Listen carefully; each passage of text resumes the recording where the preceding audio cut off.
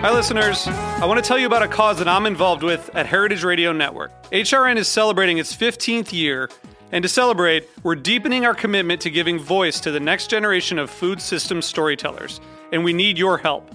Our internship and fellowship programs help activate new possibilities for underrepresented and underestimated young people through experiential journalism, audio engineering, and production training. Through these unique programs, HRN helps food equity stewards build essential workforce readiness skills that expand their potential and foster economic mobility. Please consider supporting these critical programs. And with a minimum donation, you can be entered to win a dinner for two at an amazing restaurant in one of 8 cities and tickets to a concert at a great venue in one of those cities. We have incredible partners across the country who have donated, as they also share our passion for helping to educate the next generation of food systems storytellers. Check out heritageradionetwork.org/15 to donate and enter to win today. That's heritageradionetwork.org/15 to donate and enter to win today. And make sure you donate before March 31st. Thank you. Hey everyone, it's Cam Hurt, host of the Best Show Ever podcast, and we have got a second season coming out very soon that I am very excited about. We've got some very cool special guests, including musical acts that we all love, like Karina Reichman, Daniel Donato, Jake Brownstein from Eggy, Rick and Peter from Goose, and many more. Tune in for new episodes dropping on Osiris Media March 5th on the Best Show Ever podcast.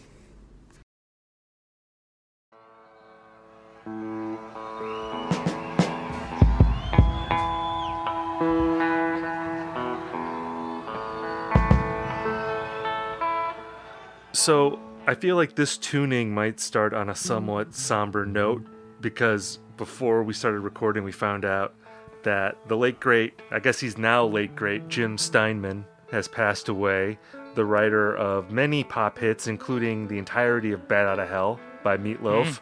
And I love this album. This album I know is also close to your heart. You are a big aficionado of rock operas and the intersection of sort of Broadway and rock music, and Jim Steinman was a big part of that. All true, yeah. Yeah, so are you going to be okay to proceed in this episode? I'm a little shaken up, it's hard to get bad news right before recording, but, I feel like Jim Steinman was the type to believe that the show must go on. In fact, I almost guarantee he has a song called "The Show Must Go On" with like parts 1 through 4 parenthetical afterwards, and it's 12 minutes long, and it features Meatloaf and a duet and baseball commentary. Yeah.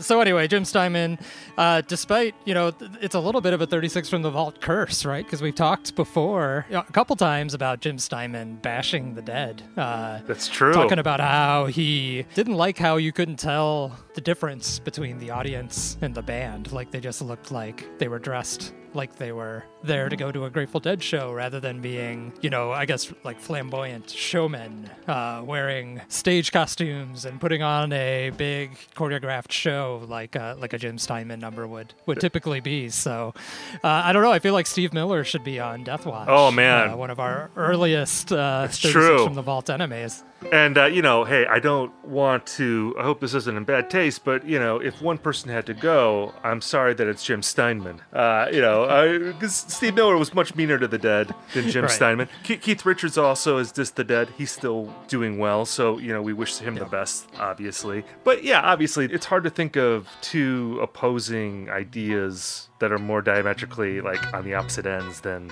the Grateful Dead and Jim Steinman in terms of, the theatrical presentation of a rock band.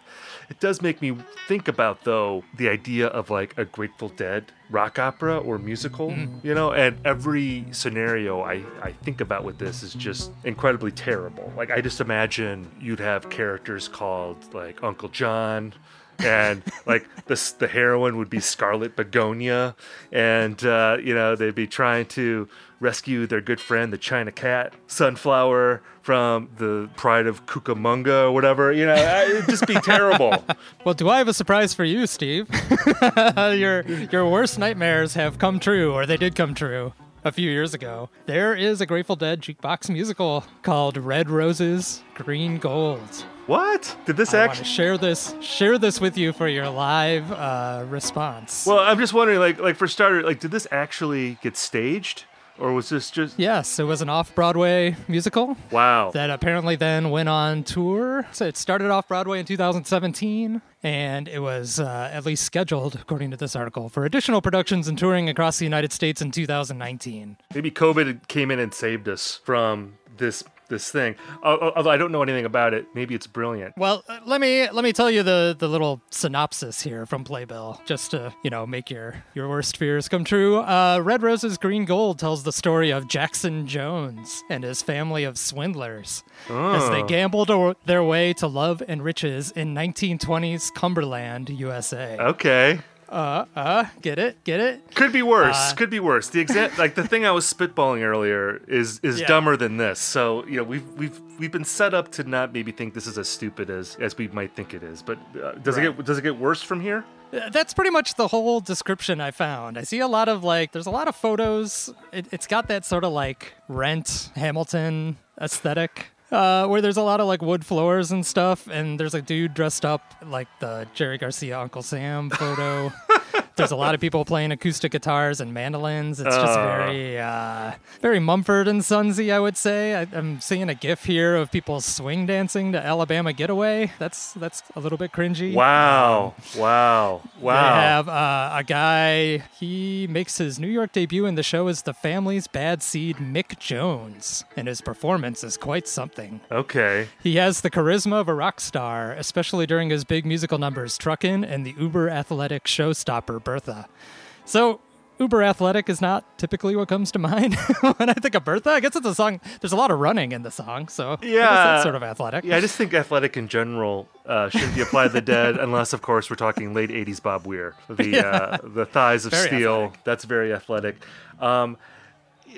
Again, I guess I was just expecting it to be set in the universe of Grateful Dead songs. I guess you have the Jones thing that's playing on Casey Jones, presumably. Yeah, there's a Delilah Jones, there's Melinda Jones. There's a lot of Joneses in the Grateful Dead songbooks, so I guess that's where they got it, yeah. Does he have a friend named Tennessee Jed who shows up all the time and is very slow and ponderous? Is that a character in the show? I think that's a character in the 36 from the Vaults musical, which we should start working on immediately. The Triple Berry Mega Mix finale is going to bring every crowd to its feet. I'm just imagining, that terrible, Broadway vocal style applied to Grateful Dead songs.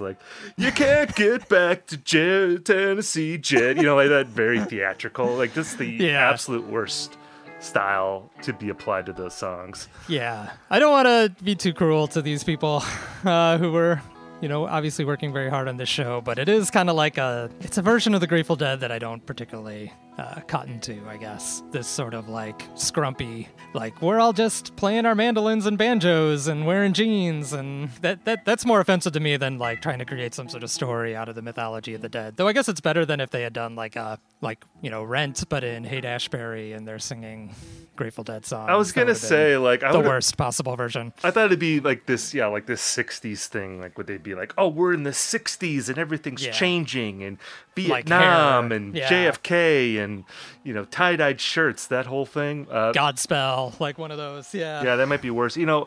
This conversation also reminds me of something. I think it came up in our last tour, or it might have been our first tour. We were talking about the Satchel Paige musical that Bob Weir apparently has been working on for a long time. I wonder what the status of that is. I know. Any update on that? I mean, everybody had their pandemic project. I would hope that Bob would sit down and finally complete his dream Satchel Paige musical project. Yep. Bob just on Googling Satchel Paige every day, trying to find words that rhyme with satchel. And the Negro Leagues, what rhymes with Negro Leagues? That'd be a hard thing to get into a song, I think. But I'm excited to see. I mean, we haven't seen any live performances of anything in a long time. So you put a Satchel Paige musical by Bob Weir in front of me, I'm gonna be watching that like gangbusters. Yeah, I'm so desperate for live music. I would see Red Roses Green Gold in a second. I would pay triple figures to sit down and hear a bunch of Broadway people sing Alabama Getaway and swing dance.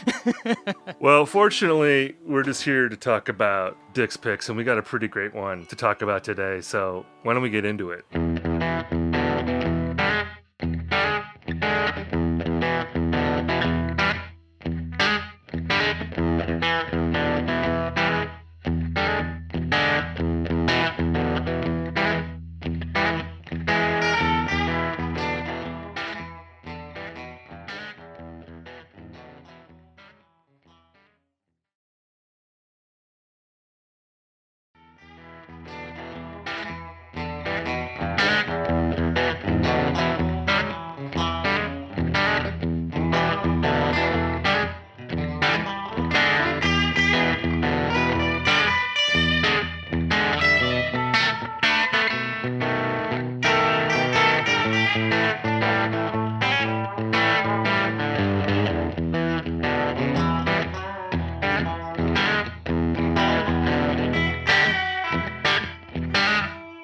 right, this is 36 from the Vault. I'm Steve. I'm Rob.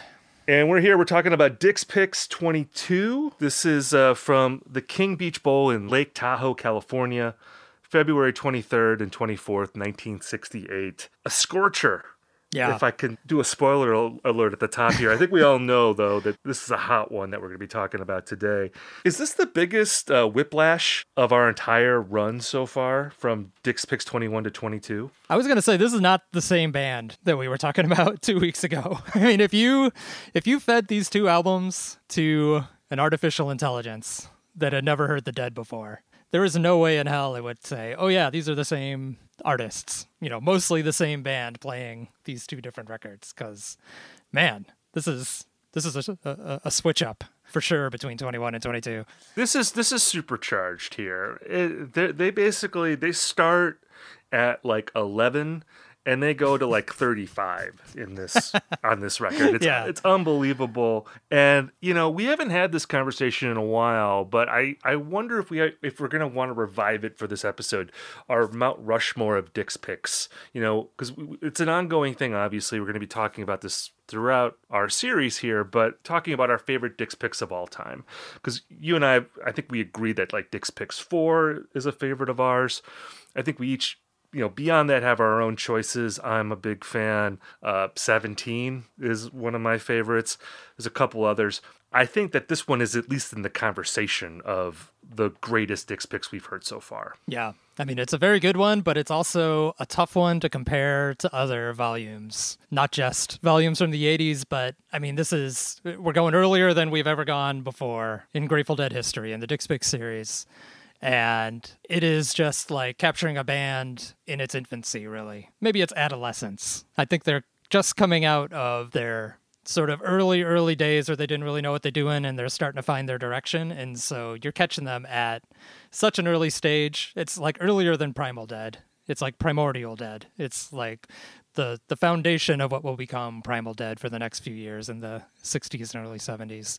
That it is just apples and oranges with a lot of the other records that we've heard so far. So it's great, but it's tough to compare. They're coming out of the ooze here. They were amoebas in the mud, and now they're coalescing into this beast of a jam band who is just relentless, on fire. I think they were literally set on fire for this show, and they were playing as hard as they can in order to put out the flames. That's what I would say about this record. I'm excited to get into it. But before we get to that, we have to do our mailbag segment. And yes. We've gotten so many great letters from people. Thank you so much for writing in. Rob and I, feels good to hear from the people out there and to know that most of you are enjoying the show. I would say a majority of the people are enjoying the show. There's some people who don't like the show, but we like them too. We like that they still listen. Maybe they'll change their minds at some point. That's right. I mean, I think, as I said last week, the hate listeners, they still count on the statistics as much as the fans of the show. So I don't know if you're using us to like get out your anger. You want to get out your anger in a safe way, and so you're walking around just like fuming at Rob and Steve over the Grateful Dead. That's healthier than a lot of things you could do with your anger. So I encourage you to continue that meditative practice. But again, it should be stressed that it's mostly love coming at us, and we love the love. We're giving it back, and it's fun to hear from you, and we appreciate your input. So let's start with our first letter today. This comes from Mike and Charity. They're from Louisiana, and this was a longer letter. Mike asked several questions in here. I had to cut it down. I kept it with the first question that he asked because I think it's actually pertinent to the show that we're going to be talking about, or the shows that we're going to be talking about today. This is Mike. My wife and I love listening to the show while working on our farm and orchard. Oh man, that sounds like really idyllic. Yeah, that's nice. Listen to me and Rob while you're like plowing fields. I mean, you can get a lot of farm work done during a typical episode of this show too. That's true. I'm glad that we're aiding people's productivity. I was just thinking about last week, there was that thing about people dousing the horses in Richmond, Virginia in 1985. I wonder if Mike and Charity, if they occasionally slip their horses a little something while they're listening to the show so that horses can appreciate 36 from the Vault on a heightened level. Mike and Charity, write us back. Let us know if you've ever doused your horses. We're working our way up to the present times. Just finished Dick's Picks 13. And he says we've got a couple questions. We're only going to do one this time, Mike. He says, number one, oh my God, I've spent an hour of my life, which I can't have back, Googling variations on Chugel, which he spells Chugal. Chugel, which he spells Cheugel. It's like the French Chugel, I think. Yes. What the heck are you guys saying? I finally hit upon Chugel, which is Choogle, which is the correct spelling. Ironic, since I was in Google, I didn't think of that spelling. Even then, I'm not sure what you mean by it. Percussive guitar strumming? Is it really a word? Are you gaslighting us? It's like a postmodern Thomas Pynchon novel trying to track this down. We need answers. So, Mike doesn't know the word Chugel, which again, right. Choogle. Do you want to explain this? Yeah, I'm actually impressed how often we get this question. Like, we hear it on Twitter a lot too.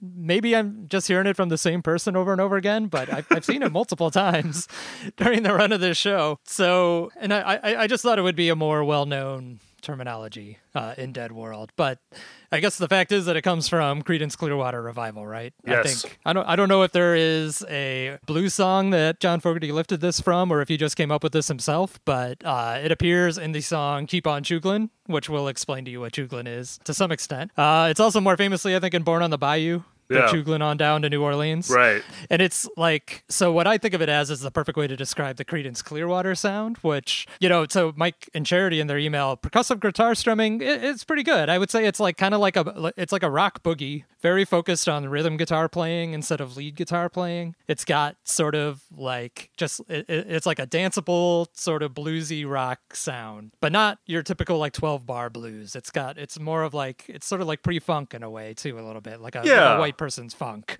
I would say. It's like the midpoints between like blues and rockabilly, I would say. Yeah. And it's this upbeat, very chunky style rhythms in the drums, in the guitar. That's how you would describe it musically. I tend to think of it as a vibe. Like, I know it when I hear it. It's hard to necessarily pinpoint. Like porn. Yeah. It's like porn and Chugel, the two greatest things in the world. But yeah, it's something that we've used because we're taking it from CCR. The song "Keep on Chuglin," and like you said, "Born on the Bayou." It'd be good. I wonder if we want to slip in some "Keep on Chuglin" here as an example. Maybe the Woodstock performance, we can get that. Maybe you don't understand it if you're not your man, Lord. You got the ball and have a good time, and that's what Doc called you. You'll come man, look for her. She'll go chew her. He'll come do it. Works in a sewer, Lord. He'll go chew her. You keep on chewing. Keep on chewing. Keep on chewing. Chewing. Chewing. Chewing.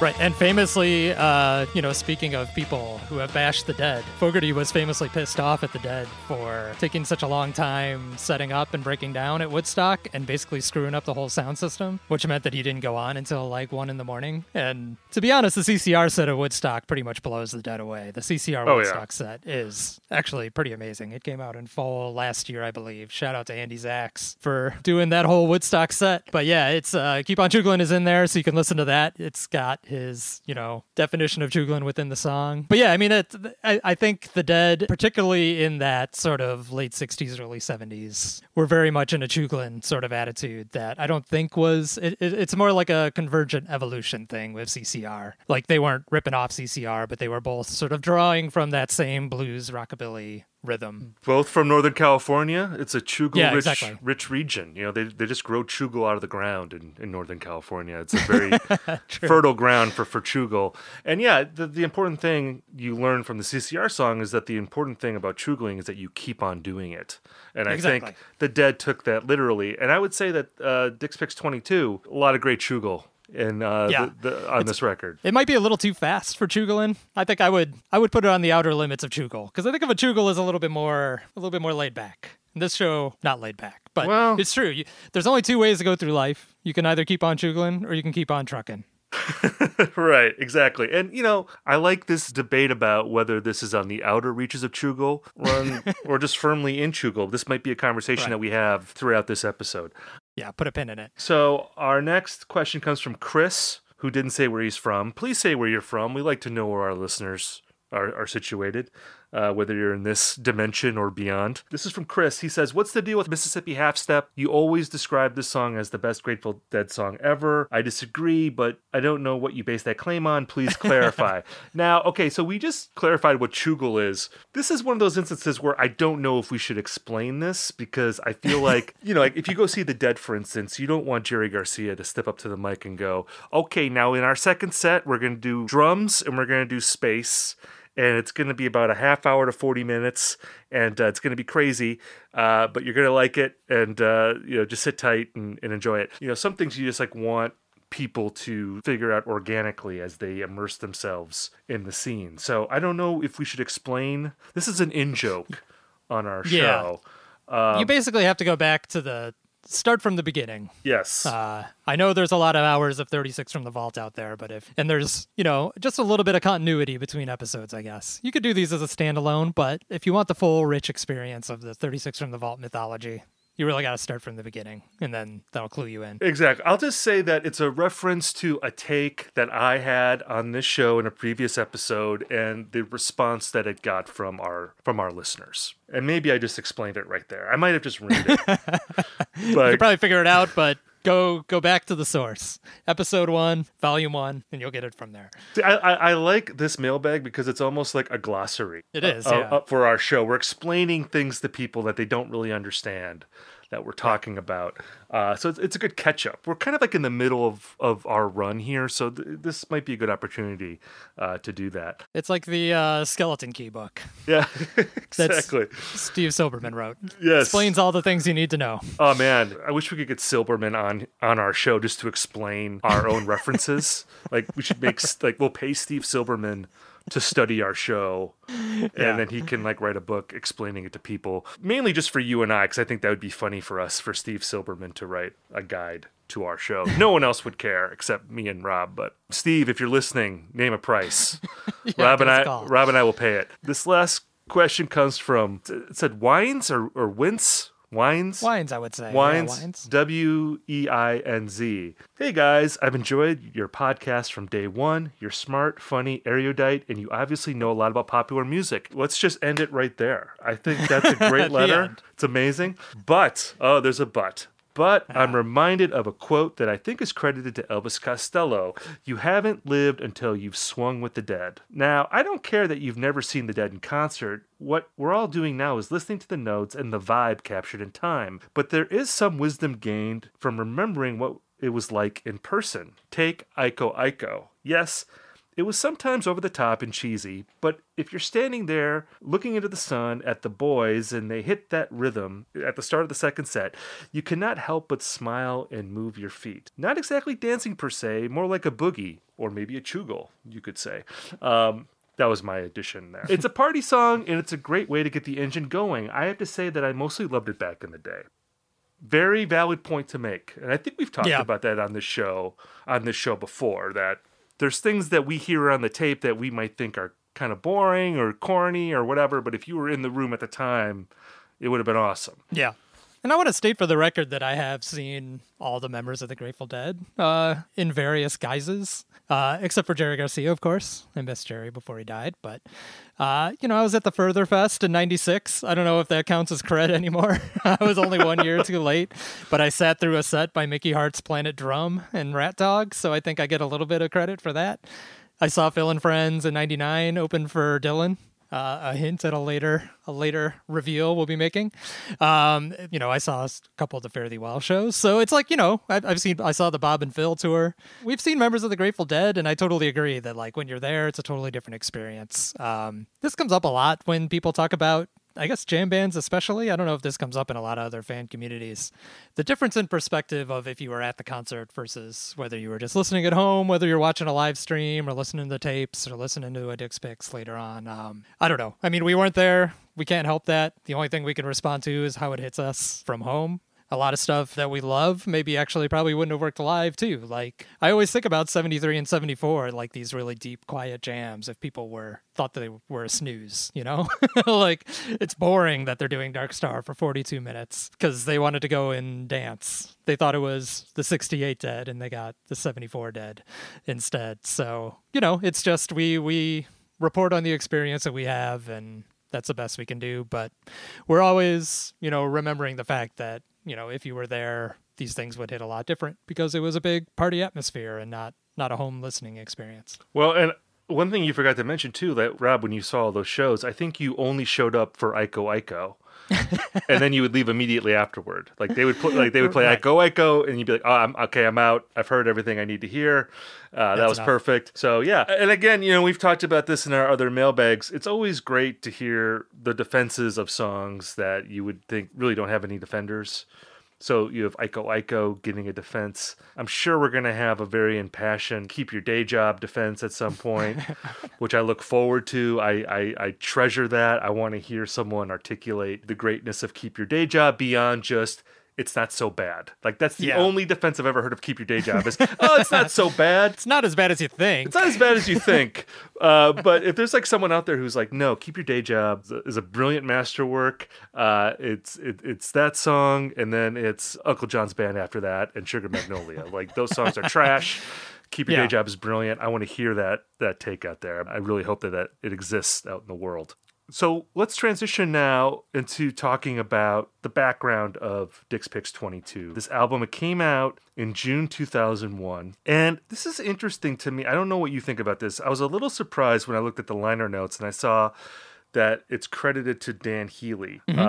Because I had read some things about the show suggesting that Betty Cantor was actually the recordist for the show, and it would have been like an early example of her taping a Dead show. And like when I listen to the album, I feel like, you know, it doesn't have the fidelity of like those 77 boards, you know, the legendary Betty boards. But whenever I think about her recordings, I think of like a really great bottom end. And this show has that, obviously, because the rhythm section is unbelievable on this show, and we'll talk about that later in the episode. But I don't know, to me it has the feel of a Betty board. Yeah, I saw this too, where the official credit is recorded by Dan Healy, but a lot of people online, and I couldn't really find a definitive source for this, but they say that Betty either recorded it herself or helped on the recording, and it was one of her earliest sort of jobs with the Grateful Dead. And certainly she was on board by the time they got to, you know, recording American Beauty and Working Man's Dead, which was only a couple years later. So I'm sure she was around and working in some capacity. But the tapes of this show are,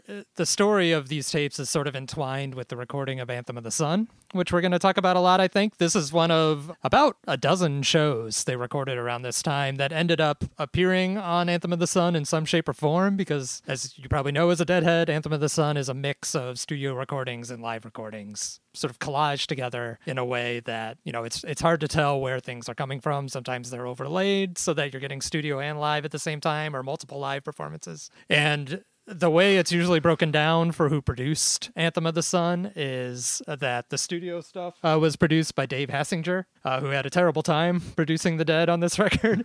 And then the live stuff was produced by Dan Healy. So Dan Healy, being the sound guy at the time, I think kind of gets the credit for recording all of these shows, even if it was the entire sound crew, including Betty, involved in some shape or form. Yeah, you mentioned how there were like about a dozen shows or so that were fed into Anthem of the Sun. And there's a show earlier in February from the 14th at the Carousel Ballroom, which is a very well-regarded show from 68. I believe that was released as one of the Road Trips records.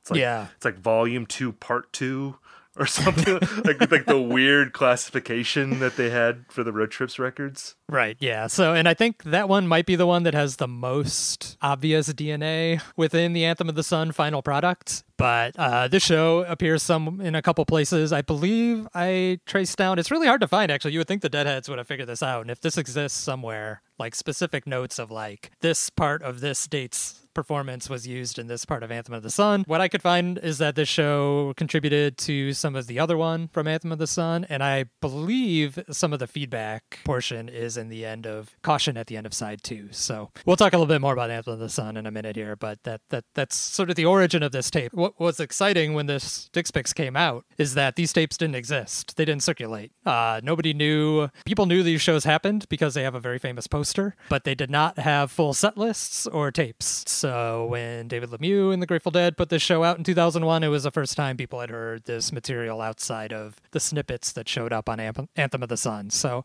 I believe that's the first time that happened in the Dick's Picks series, but it was pretty exciting at the time. It's interesting to me because if you look at like the caveat emptor section of the record, it talks about like the flaws of the tape, and you can hear some hissing, and sometimes the vocals aren't as loud as maybe they're supposed to be. But I love the sound of this album. And we're going to talk about this in the episode, but I can't help feeling that the setting for these shows like creates this vibe on the record that comes through loud and clear. The fact that they're playing in this converted bowling alley, my impression is that there's not a ton of people in the audience. No. You feel so close to the band, which among the many things that are whiplashy from 21 to here, I think a significant one is that like we're not hearing the Dead in an arena. We're hearing them in this small room playing at what must have been like an ungodly volume.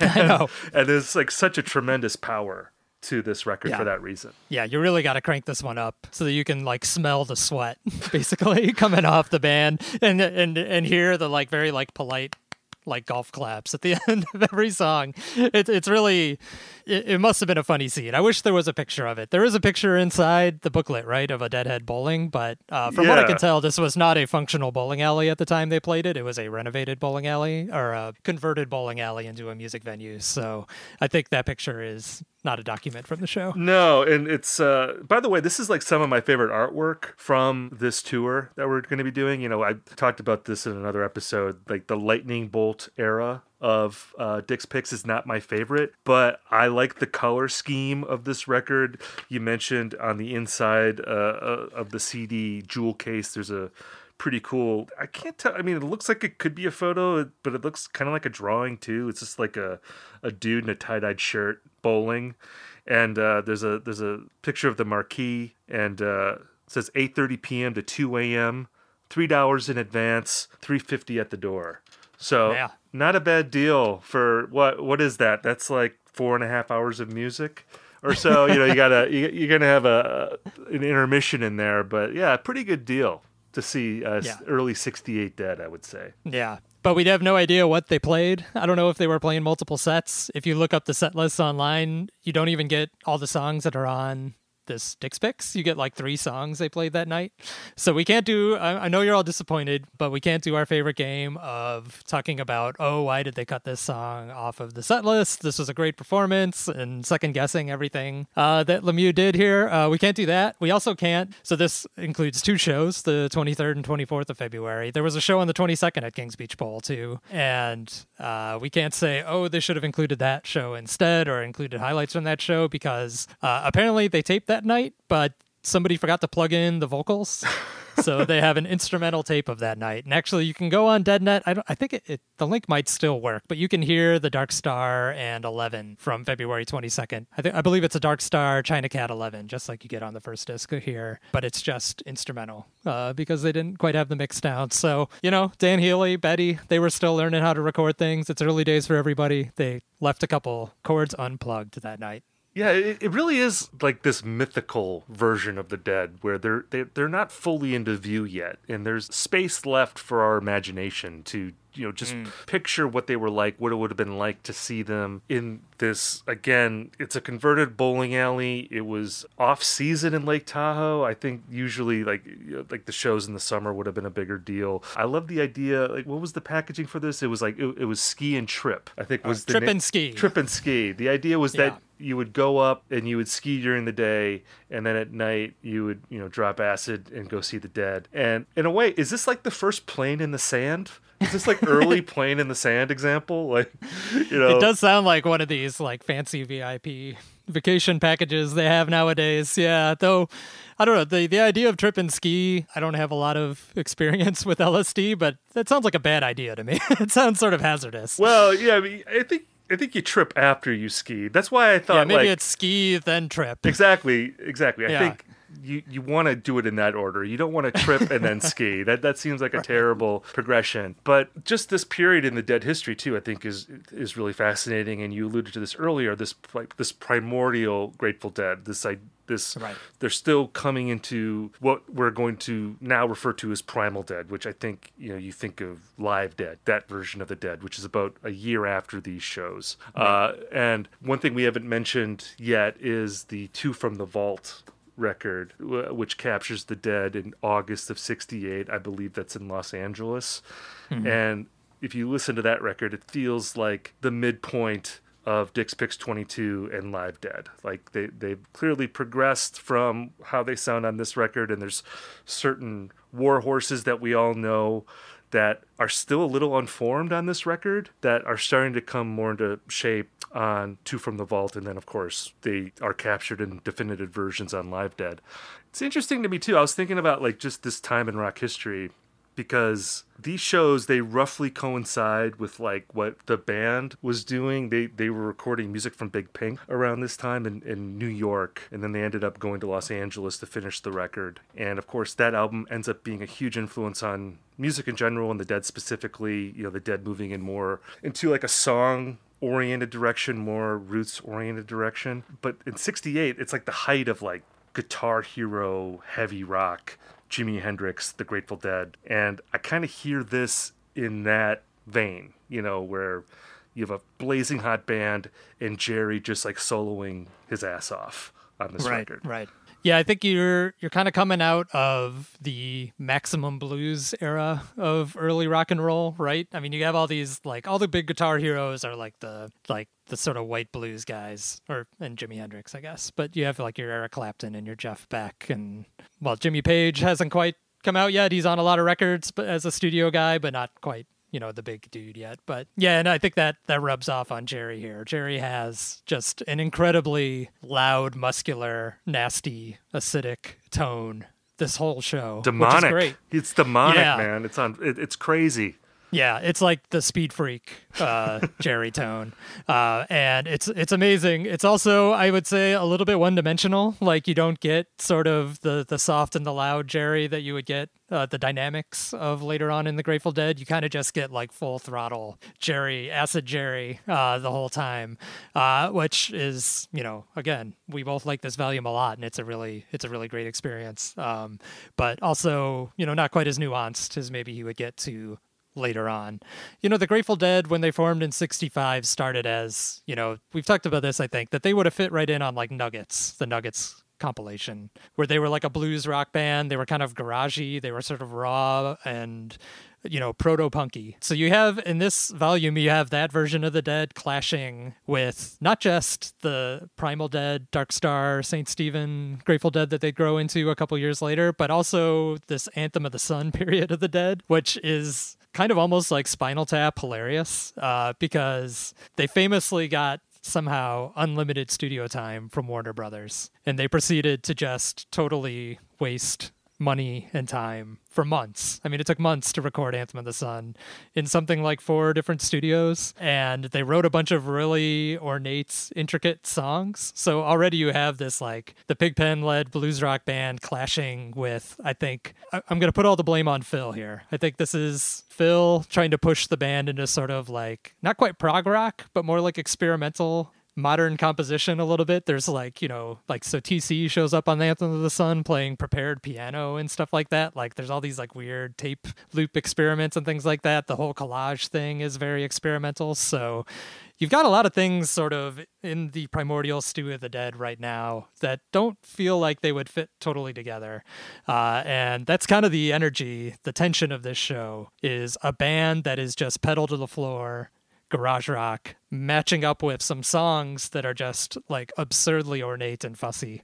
Yeah. And it makes for a really unique experience that sets them apart from like the Creams of the world or Hendrix or people like that who are still kind of doing like loud electric blues pretty much. Yeah, I would say that there's not much that's ornate about this album. I mean, if there is that tension, I think the kick-ass side wins out thoroughly. And to go back to Phil, I think this is a great Phil record. I think his playing on this album is so sick, and I think it really shows how at this time him and Jerry really feel like co-pilots in terms of the music, because a lot of the music feels like a conversation between those two guys with this incredible rhythm section underneath them, which, by the way, we'll get into this when we get into the show. We've done a fair amount of criticizing of the Two Drummer Dead. This Two Drummer Dead is unbelievable. I cannot say enough good things about what Billy and Mickey are doing on this record. And I think the power that they had together on this record, it is a pretty telling contrast to maybe some of the struggles that they have later on in the Dead's career. It's hard for me to think of another instance like where they're more dialed in together than they are like at this time. I mean, Absolutely. It's super powerful. I feel like we should talk about the King's Beach Bowl a little bit, because this is one of the more fascinating venues that we've talked about. Apparently, this is north of San Francisco. Is it about, I think it's about an hour and a half or so, maybe a little bit further. Yeah. We're a couple Midwesterners. We don't know our California. But, Tahoe is sort of thought of as like the vacation getaway for people that live in Northern California. So it's sort of like, for us, it would be the Wisconsin to Chicago.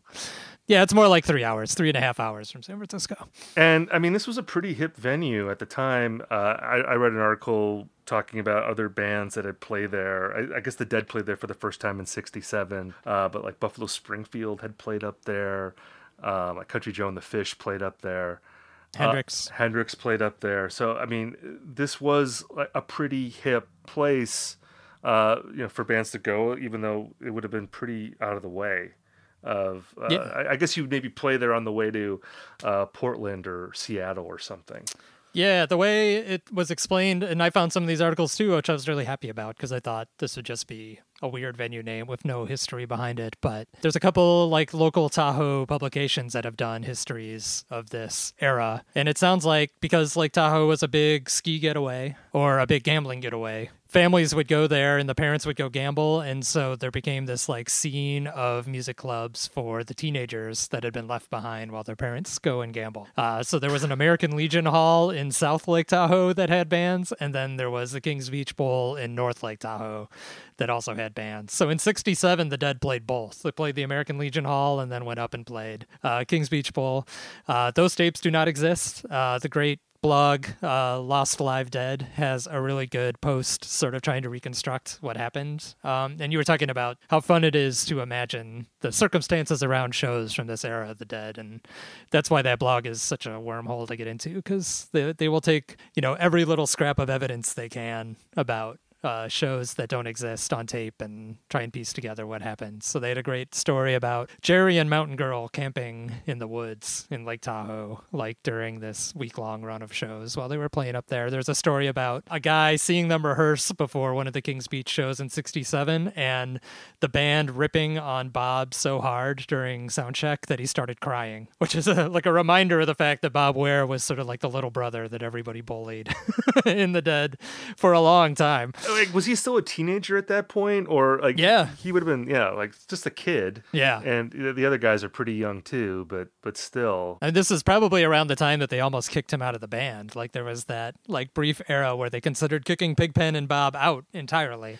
Poor Bob Ware, always trying to live up to the older guys' expectations. Well, I was gonna say, like, I mean, Bob is not really a presence or an obvious presence like in these shows, as much as we're accustomed to him being the other frontman with Jerry. Again, I feel like musically it's Jerry and Phil co-piloting it, and then you have Pigpen stepping up as like the MC, basically the Flavor Flav of Grateful Dead, if I could bring up an example that has irritated some of our listeners.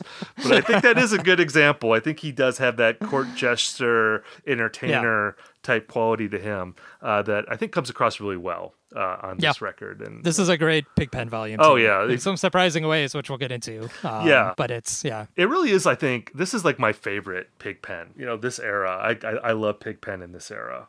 And I think, again, because of the circumstances of this show, just how tight it is in terms of like the venue. It's a small room. You mentioned how you can smell the sweat. Like, I always imagine just smoke everywhere. This sounds very smoky to me, when I listen to it, which when you get into the blues songs, I think works tremendously well. The blues that they play on this record, it's not the same kind of blues feel when they're playing in an arena for 14,000 people. I think you can tell the difference in terms of just the intensity and the lack of ham sandwich, if I can say that, in the blues here. It hits really hard.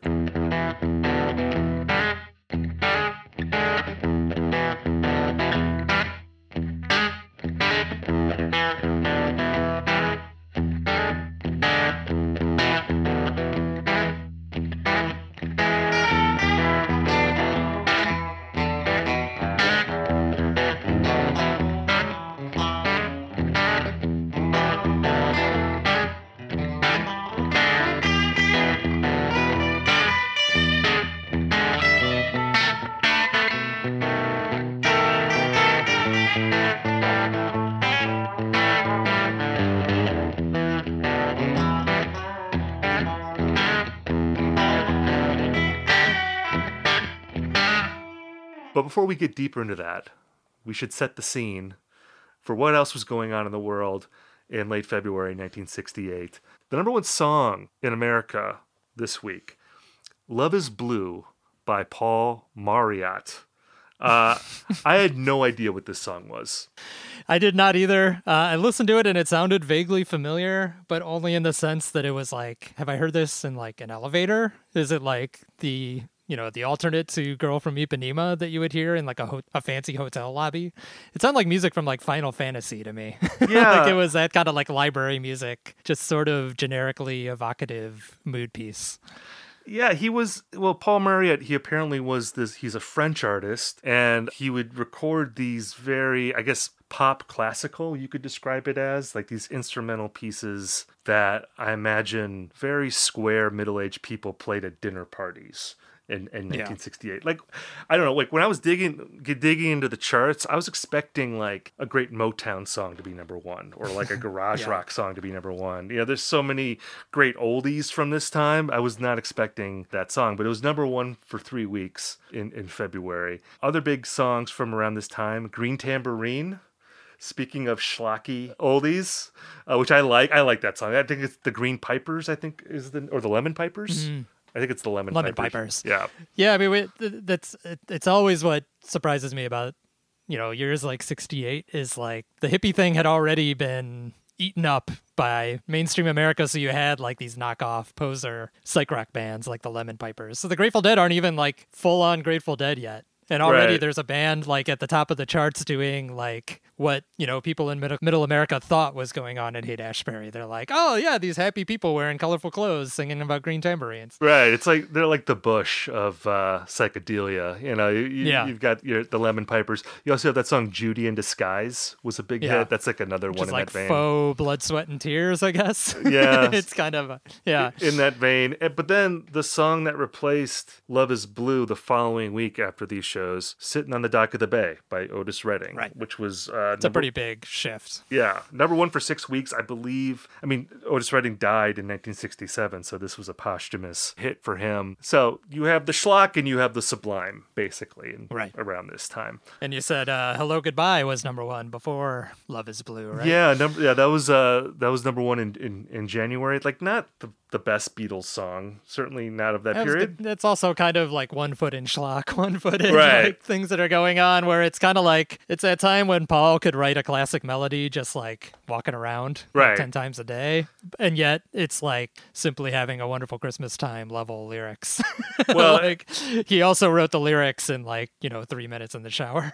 Well, and going back to what we were saying about 68 being an interesting period, because it really was in a lot of ways like the peak of that hard rock Guitar Hero sound, and the Beatles would shift more towards that by the end of the year with the White Album taking a pretty decisive shift. But then you also have music from Big Pink, more of a rootsy thing that's going to really carry over into 69. A lot of the things that are going to happen that year with the Dead and other people.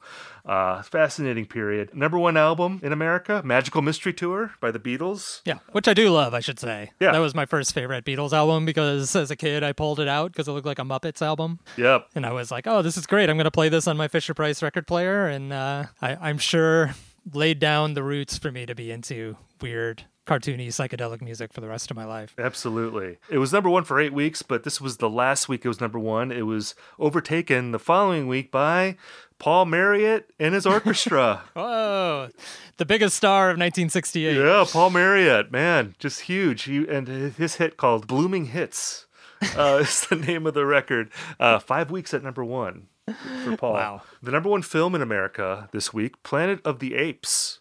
Classic Right. film. You damn dirty apes. Not a great period for movies otherwise. You have the Franco Zeffirelli Romeo and Juliet, which you Yeah. might have watched in high school. I know I did. Famous for having boobs Yes. in it, even though you got to see it in high school. Yeah. Naked Olivia Hussey, I believe. That's the actress in that She film. was underage at the time, too. Yeah, So, not Good great. Morning Little Schoolgirl, I guess. Yeah, not yeah, exactly. Also, Mel Brooks, The Producers, came out in March, so that's a classic film as well. Yeah. Number one TV shows, or the top TV shows in America at this time. At number 4, you had a 3-way tie between Bonanza, Gunsmoke, and Family Affair. Are those all the same show? Was Well- Family Affair a Western, too? No, that was like I think that was like a sitcom about like two adorable okay. twins. So like the Full House of its day. The Sly and the Family Stone song, was that? the No, theme that was for after Family that. Affair? That was but I don't know, maybe Sly Stone was a fan. He was waving the flag Yeah. for Family Affair. Number 3, Gomer Pyle, USMC. Yeah, Jim Neighbors, right? Number 2, The Lucy Show. I guess the next show Post for I Love Lucy. Yeah, Lucille Ball. Number 1, The Andy Griffith Show. A lot of whistling in 1960. A lot of whistling. Because you had Sitting on the Dock of the Bay, you had the Andy Griffith Show. Whistling was hot in 68. And just taking like a little bit larger view of what was going on then, the Tet Offensive launched earlier in 68. It was temporarily halted on February 24th, so like the last show of this run. Then I believe it resumed pretty soon after that and continued through the rest of the year. We're also about maybe, I guess, 5-6 weeks before the assassination of Martin Luther King, which occurred in early April of 68. So crazy times. Crazy times that the Dead were in back in the 60s. Even though we're in quiet, luxurious Lake Tahoe, it was still the tumult of the late 60s was happening right outside their door. So Well, let's trip and ski.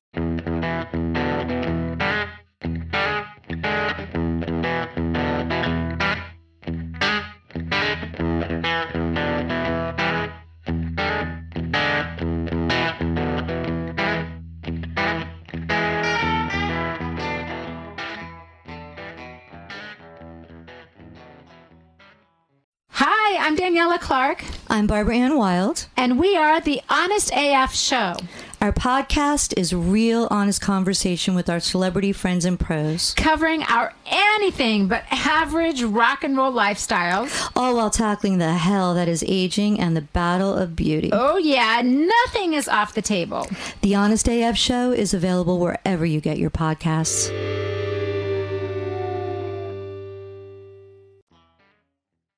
What is a city without its music? The legacy of the New York Philharmonic is incredible. Nearly 2 centuries of history. That's a lot of music and a lot of stories. I was sitting on stage for the very first time thinking, I can't quite believe this is happening. Join me, Jamie Bernstein, as we explore the history of the New York Philharmonic. It's the NY Phil story made in New York, a podcast about a city, its people, and their orchestra. Listen wherever you get podcasts.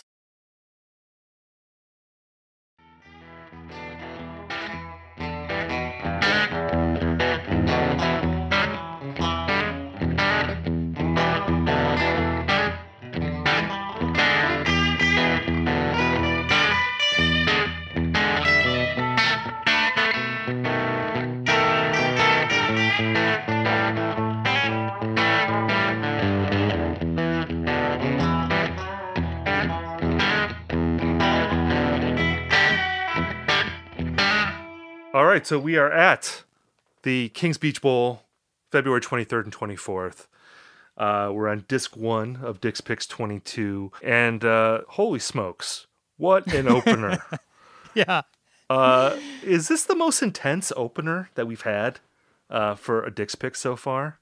It's possible. I mean, the thing that I love about Viola Lee Blues is that it starts with that completely awful, intentionally awful chord that they all hit sort of in unison. I love that chord. I know. So it's so great that it just fades in. Very 60s type thing. I mean, the Beatles have that at the end of Day in the Life on Sgt. Pepper. You know, that huge chord. Yeah, I always think of like the Vanilla Fudge song too. You Keep Me Hanging On, like that very discordant organ type chord in that song. It's like, we're going to blow these acid heads' minds with like the most crazy chord that they've ever heard in their lives. Right. Yeah, and I mean, if I don't know if this was the actual opener for the show. It could have been. I think they opened a lot of shows with Viola Lee Blues back then. But I mean, just imagine you're tired from a long day of skiing. You're sipping on some hot chocolate at the Kings Beach Bowl.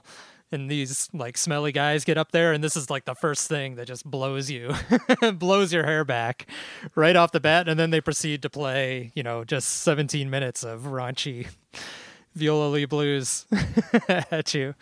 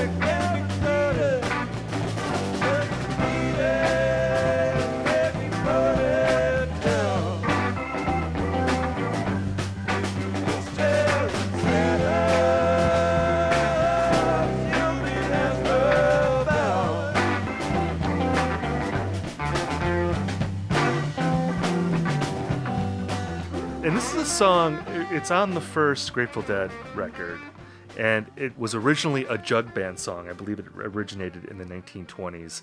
And of course, Jerry had his roots in jug band music. Have you ever delved into jug band music, by the way, Rob?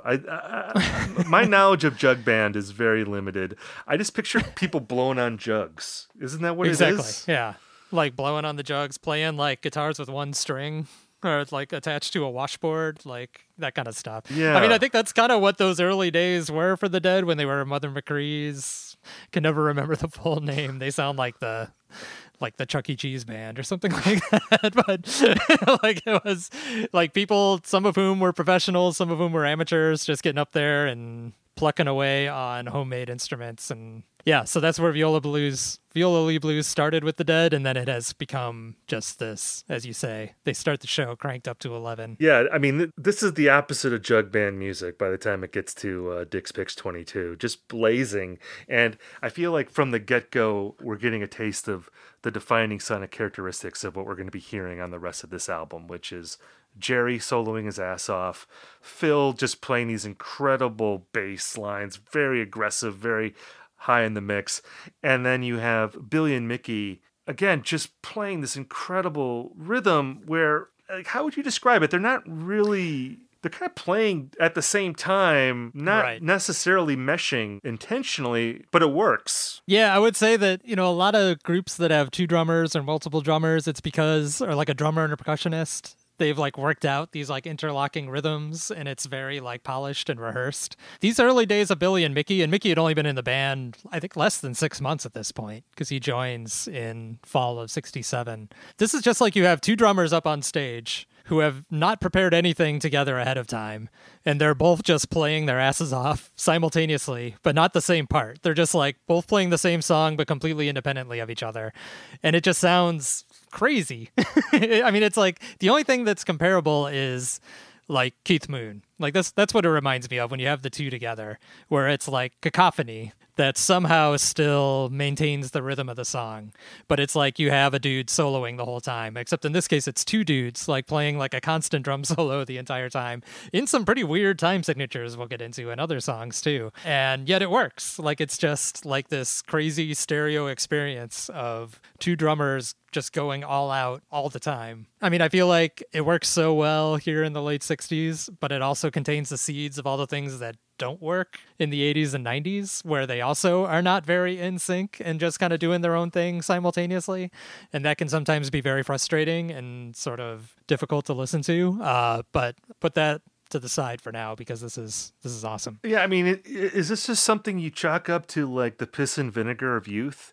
Just because these guys are so young and have so much energy that they can just make it work? Because, I mean, that is the immediate thing that strikes me, and I think probably most people when they put this on, that it's like, wow, these guys, like, this is a young band, and they have so much energy, so much vitality, the vitality of youth, but they also haven't been burned out yet by touring. There's a palpable sense of, like, joy and just verve and vitality that you just get from the get-go of this record. Right. Well, that's really where I find, like, the Dead actually did have some, like, punk energy, even though they're considered, like, the antithesis of punk rock. Like, early on, especially, the Dead just had that same sort of, what you're talking about, like, youthful, just, like, indiscretion almost, to play as hard and as fast as they could. It just, they played it for, like, you know, sometimes 19-minute long jug band songs instead of like little 2-minute long pop punk songs. Like they were just going for it. Like there was no real dynamics, which I think is maybe a fault in this volume, but you know, at 2 discs I can handle it. Yeah, because I know you were talking about that before, and I have to say that, you know, if I were listening to every single show that they recorded this year, I might feel a little exhausted. But in the context of this series, it's like, this is exactly what Dick's Picks needs. It's like this shot in the arm from... This is a caffeine. Exactly. To wake up from that sleepy 85 show, yeah. And it is fascinating, again, you know, we talked about this in our sort of our setting the scene part of the show, but I almost think of this as like the pre-songwriting version of the Grateful Dead, where you get into 1969 and Working Man's Dead and going into American Beauty, you really see like, okay, they're learning the craft of songwriting, how to write tunes that anyone can play on an acoustic guitar and make it work. Whereas these are more like set pieces for the band just to shred, you know? Right. And it's wonderful for this time. But yeah, it's just fascinating to like realize that this band is going to be dramatically different in about 12 to 18 months. You know, yeah. It's hard to reckon like that this is the same band that made Working Man's Dead. You know, right. It's just an incredible Or even Live Dead. Exactly. Yeah. And I mean, we talked about Mickey has just joined. Well, Robert Hunter has just started working with them too, and we're going to get to in a minute here a couple of Robert Hunter's first collaborations with them. So this really is like the part of the heist movie where they're getting the team together, and they haven't quite figured out exactly what they're doing, but the pieces are coming together for sure. So from there we go on to Hurts Me Too, and this is a song that I think is probably most familiar to Deadheads from the Europe 72 version, which of course was recorded toward the end of Pigpen's life when he wasn't at full strength. I feel like this is a much different Pigpen that you hear on this record when people talk about him being this formidable live presence. To me, that comes across more here than it does in a lot of other contexts that I've heard Pigpen in. Mm-hmm. And this is a song that's a blues standard. It originated with a musician named Tampa Red. I know like Bob Dylan has covered some Tampa Red song as well. So he's had some influence on, I guess, the early rock generation. But the Elmore James version that was recorded in the 50s, I think, is the one that the Dead essentially covered. Because this song evolved as many blues songs do over time with different lyrics. But yeah, I think the Elmore James version is the one that the Dead are emulating here. And we touched on this before. You know, you and I, we've taken a fair share of shots at blues, at the Grateful Dead blues and the Bobby blues not always being successful. But this feels like a different world from that. Yeah, I do think, I mean, so Pigpen was a huge blues fan, and I think really channeled the blues in a much more authentic way than, Bob would go on to do. And just sort of the sound of the band fits them so much better at this stage than, like an 85 or a 90s show where Bob's playing Little Red Rooster. Like everything we've talked about, the sort of raunchy sound of Jerry's guitar, Phil really leaning into some like deep bluesy bass lines, even the drummers. I mean, I talked about sort of the lack of dynamics in this show. The I guess, slowdown songs that you get are probably Hurts Me Too and Good Morning Little Schoolgirl on the second disc are the only times where they kind of slow down a little bit almost to sort of play this raunchier blues. And it's certainly not a sedate performance of the song, and the drummers are still going wild, but it's like at least they're stepping it back a little bit. But yeah, I mean, it's great. You can hear why Pigpen was, considered to be the front person of the band in the early years. And I think still kind of was in early 68 where, Jerry was not the figurehead yet. Pigpen was the guy. People knew the Grateful Dead as Pigpen's band. Even though he only sings about a third of the songs on here, I think it still is, he's the guy that people probably remembered the best when they would go see the Dead at this time. Yeah, and just like the feel of the Dead, it feels like a biker band on this record, which I just associate with Pigpen, that era. Yeah. So even when he's not singing, I feel like his spirit is really guiding the Dead at this time. And just to piggyback on something you were saying before about Jerry's tone, it is so crazy how nasty and gritty he sounds on this record compared to what we're going to hear in the 70s and beyond, where it's playing in the 70s and 80s, it almost has like a fluttery quality. It has this like almost like a Miles Davis sustaining one note and just blowing people's minds. Whereas this, like on this song, it's like he's like doing Albert King type stuff. It just sounds like he's flashing a switchblade on you and holding it to your throat type vibe, and it's so cool to hear that, just because it's such a contrast to what we're going to get later on with the Dead. Right. And I would be remiss if we didn't sort of refan the flames of the Stones versus the Dead rivalry we referred to a couple episodes ago, because the Stones also dabbled in Hurts Me Too. I think they recorded it, but didn't put it on an album as the Stones, and then they eventually recorded a version for the Jamming with Edward album, which is like sort of their famous kind of side project, where it's with Nicky Hopkins and Ry Cooder.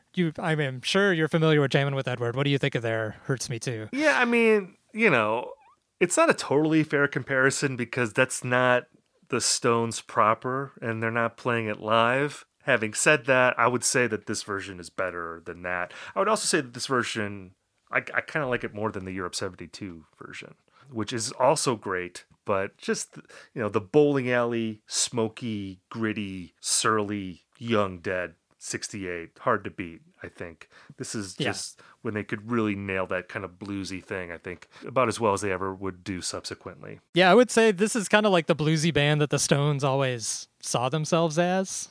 Eventually, I think they got there. I mean, that everything you just said is also kind of Exile on Main Street sort of vibe to me in this show, even though there's a few years separating the two things. Like, it has a similar sleazy vibe to that. But, in 68, I don't think the Stones were capable of playing blues as authentically or as raunchily as the Dead do here. I don't really agree with that. I mean, they put out Beggar's Banquet in 1968. That's a pretty amazing country blues record. Yeah, I guess. So I don't know. That's like another podcast, maybe, to have that argument. I'm still just planting the seed for our Stones debate. 36 years down the line. 36 Stones from the Vault. We'll save it for that. Our next song is a biggie. Dark Star. As you've never heard it before. Yeah, as you've never heard it before. And like, it obviously this is a huge song in Dead lore, but like at this point, like it's not the War Horse that we all know it as, and it's not really like a big song yet. I mean, this version I think goes by in like about 5-6 minutes. Yeah. It's pretty brief, and it sounds more like a song than like a jam vehicle. Yeah, it's only 6:48, and it sounds a lot like the single version of Dark Star, which some of you may have heard, which I believe is only 3 minutes long, maybe. And they cut it somewhere in the Anthem of the Sun sessions. It's a little unclear to me how that relates to what came out on Anthem of the Sun. It's not on Anthem of the Sun, of course. They just released it as a single with Born Cross-Eyed, which is on Anthem of the Sun. And that came out just a couple months later in April 68. So if you've heard that version, that's the arrangement that they're playing here, which is very organ forward. Like, it's like Pigpen is the one sort of holding down the entire melody of the song almost. And that's kind of what you get here. It's very fast. If this were a show 10 years later, we'd be making a bunch of jokes about cocaine right here because of how like unreasonably fast it's played. But that's just the way the song sounded back then. They may have been popping some bennies in 68. They seem to enjoy doing that in the 66, 67 era, and I'm sure that was still around a little bit. But yeah, it's like we're playing Dark Star like we got dinner reservations, and we want to get through it as fast as we can. And, by the time you get to the Two from the Vault version, they're already extending it. I think that's about 13 minutes long on that record. And of course, that's a way station on the way to the epic version that we hear on Live Dead, which was recorded, it's like almost a year to the day after these shows. Yeah. That one is February 27th, 1969. So crazy. Like, do an A/B test with this Dark Star and the Live Dead Dark Star. And you can kind of hear, like, the first part of the Live Dead Dark Star after the first verse has that same nasty Jerry tone that you get in this show. But then it goes off in a whole bunch of different directions that they've developed in the year between these two shows. So, I mean, it just shows you how rapidly they were developing at this time.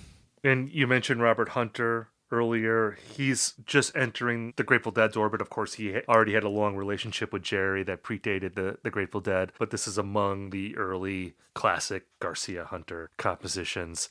Although, again, very different from the songs that they're going to be writing 12 to 18 months after this. Still very much in that 60s psychedelic frame of mind, and a great example of that. And, of course, we're going to be going right into another classic right after that, in an embryonic form, China Cat Sunflower. This is one of two versions on this record. This is another one where it's pretty supercharged from how we're used to it. We're used to China Cat having this great kind of mid-tempo groove that will build to that jam that will lead us into I Know You Writer. But we're well away from that. This is something quite different. Yeah. I put it in the notes that it's like a steamroller. Like, it is just like burning through the song. And like, of course, the set lists and the statistics from this era are incomplete for sure and a little bit cloudy. So it's hard to tell like how many times they played these songs up to this point. But based on what we do have on a site like Dead Stats or some of the other set lists out there, this would only be the 5th performance of China Cat Sunflower. And you can even kind of hear it in how Jerry sings it. It's a song with a lot of words, a lot of unusual words, another early Robert Hunter contribution, and he's kind of like a little bit hesitant singing these difficult words. But the songwriting is progressing so fast that, Dark Star and China Cat, I would say, are even a cut above a lot of the songs that would make it onto Anthem of the Sun. And I think even in this, they hadn't finished recording Anthem of the Sun yet, though they were almost done. I think they were sort of considering putting Dark Star and China Cat and the next song, The 11, on as one of these sidelong suites, because Anthem of the Sun has just 2 continuous sides of music. So I think up until the very end, they were considering maybe putting these newer songs in, and they are actually, I think, a step more along towards mature songwriting than the music that did make it, that we'll talk about soon. Yeah, I think China Cat Sunflower is an early example of them writing a song that can stand alone just as a song and not purely as a jam vehicle. Whereas the next song, The 11, is, I think, more in that jammy frame of mind. Yeah. Which is not a put down from me, because to me, The 11, there's 2 versions of The 11 on this album. They are the MVPs of this record for me. I think they both absolutely slay. This first one, I think, might be the best thing on this whole record for me, and I love the whole thing, but it's unbelievable like how they just burn through this. It's like 11 minutes long. You made note of this, how there seems to be a point in the middle where you feel like, okay, they're gonna wrap this up, and Jerry just proceeds to like play an even like crazier, sicker guitar solo after that. Yeah.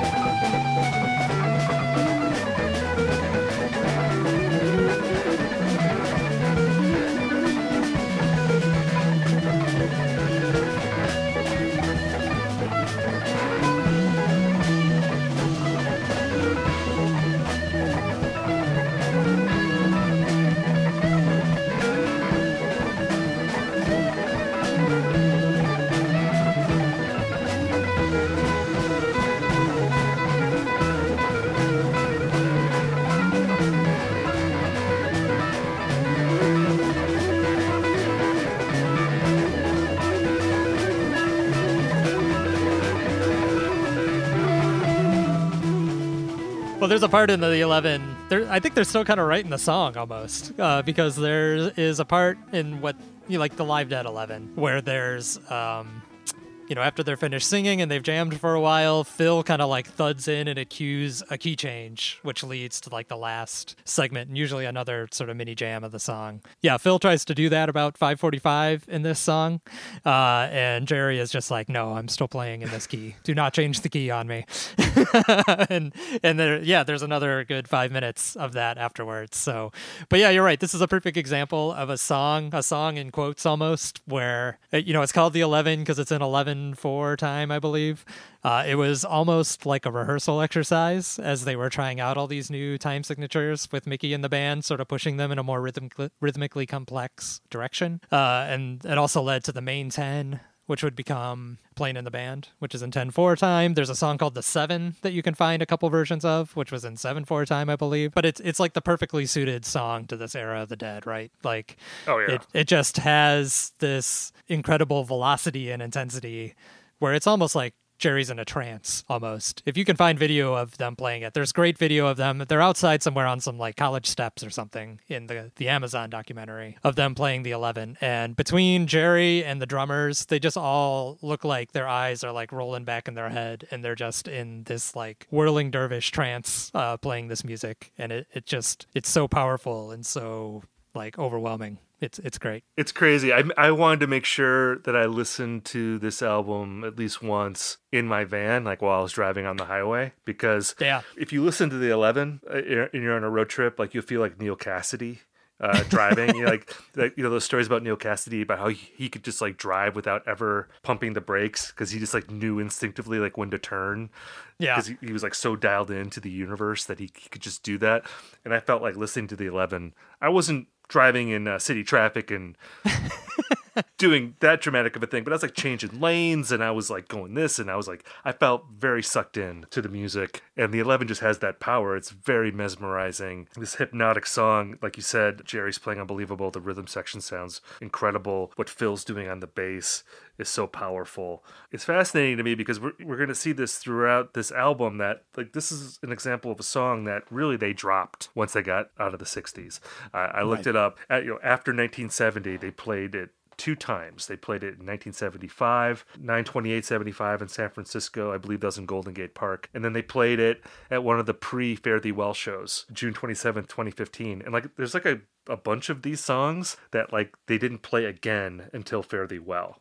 I think Alligator was the song they didn't play until then. I think New Potato Caboose, they didn't play for like 45 years, basically, until they did the Fare Thee Well shows. So it's pretty incredible. Phil brought them back with Phil and Friends pretty quickly after the Dead went their separate ways in the 90s. Like I remember, I think at the Phil and Friends shows with Trey and Paige, they play Alligator at one of those. And like, I think I saw him play New Potato Caboose when I saw him open for Dylan. I think Warren Haynes was the guitarist at the time. So, I mean, but yeah, the 11, I think 11 came back with Phil too, but it's like, I don't know.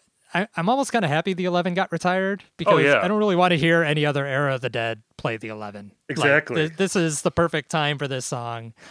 Post 69, it just doesn't fit in with what they had become. So it has a time and a place. And to speak to your point earlier about how like some of these songs, they would maybe sound a little too wonky if you didn't have that reckless energy that the Dead bring to it. Like if it was a little too clean and a little too precise, it might be a little tiresome.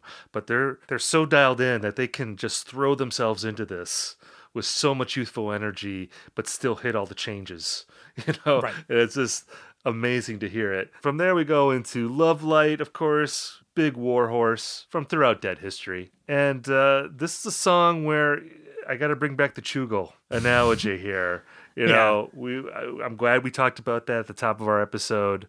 This is super Chugly. Yeah, Love Light would become sort of a Chugel factory, I think, like when they're playing these like half-hour versions, because they don't just play Love Light for 30 minutes, like they're sort of generating all these little mini themes, usually between Bob and Jerry, kind of playing off each other throughout the song. So if you listen to like the Dick Picks 4 or the Live Dead Love Light, that is like the Dead, quintessential Dead Chugel. This version, it's also, I mean, it's only in quotes, 12 minutes and 40 seconds. So it feels like almost like a radio edit of turn on your love light compared to these big, like, drawn out versions you get later on. You don't get a whole lot of Pigpen just kind of rapping.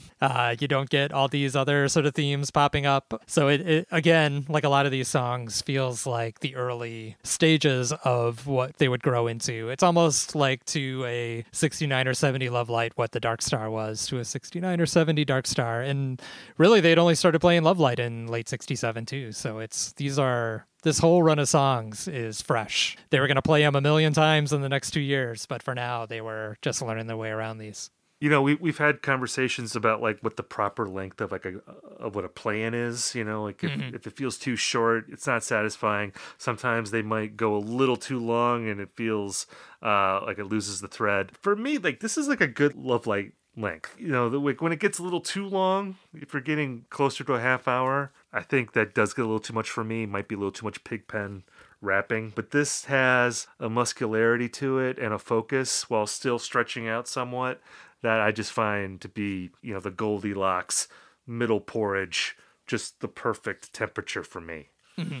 And then they drop into Born Cross-Eyed. I think actually the first song we're hearing from that actually made it onto Anthem of the Sun. And it's a debut for Dick's Picks. It's the only time we're going to hear Born Cross-Eyed on Dick's Picks. I don't think it lasted very long in the live repertoire because it is a weird song. This is what I was talking about with like sort of extra fussy songs. And maybe it's just like the vocals are like not what you would ever expect a rock song to do, or it also has this it's like the only time there is like a composed drum part where they're like kind of like one drummer does like a fill across his toms and then the other one picks it up and does a fill. It's a strange song.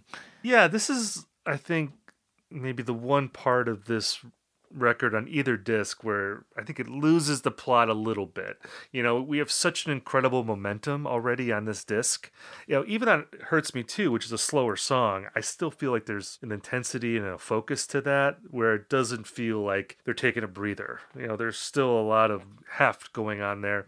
This feels like okay, we're maybe like a little less sure of what's going on here. Maybe they're thinking a little too hard about hitting all the right, crossing the T's and dotting the I's on the arrangement here to make it work. It doesn't quite work, but it goes into Spanish Jam after that, which I like quite a bit. This is kind of the closest that they get on this album to doing like a space type jam, because for all the jamming on this record, there's not like a lot of sort of like going into outer space type jamming. It's more like, again, Jerry soloing over a kick-ass band. Yeah, the only other thing would be, I guess, the feedback at the end of this, too. And I think this is sort of a standard way for the Dead to end shows, is to just sort of melt into noise.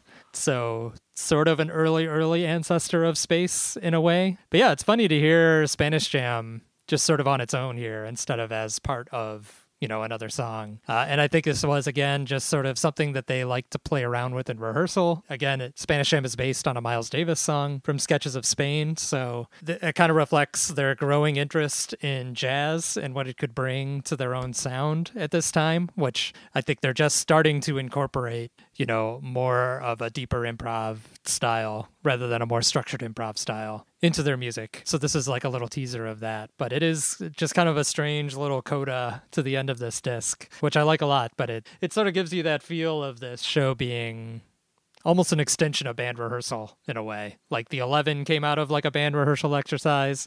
Spanish Jam sounds a little bit like a rehearsal exercise, and it's such an intimate crowd and they're so, I guess, comfortable at the bowling alley that they're just, you know, playing through these little themes that they would play privately. Well, and carrying over to the Anthem of the Sun type thing, the music on this disc, it feels like almost like one piece of music to me. Yeah.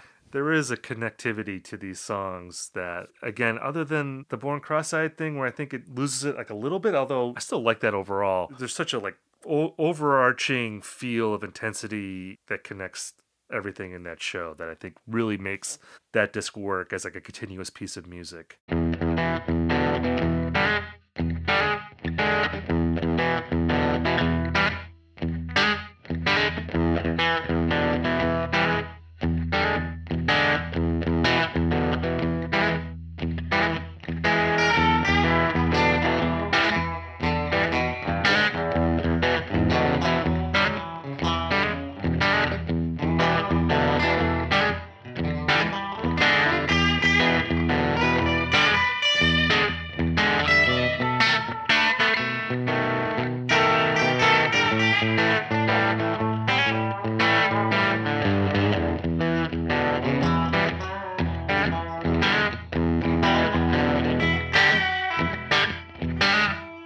And of course, that's all from the February 23rd show. As we move over to the second disc, this is February 24th, and we have a bit more on this record. The first disc is 8 tracks. This is 10 tracks. And again, we don't know how much we're getting of the show. I'm guessing that we're getting maybe half of what they played on each night. Maybe even a little bit less than that. Yeah, it's hard to tell. They did have an opening act. I forget if we mentioned that on these shows, a band called Morning Glory, which I think they came up from San Francisco with them. I don't know anything about Morning Glory. But yeah, I don't know if they were playing 2 sets at the time or just playing like a really long set. It seems like they were mixing up the set lists enough that you could have almost an entirely different disc 1 from disc 2 here. There's a couple repeats. So we start off in an unexpected place, a song that we expect to hear at the end or toward the end of a disc.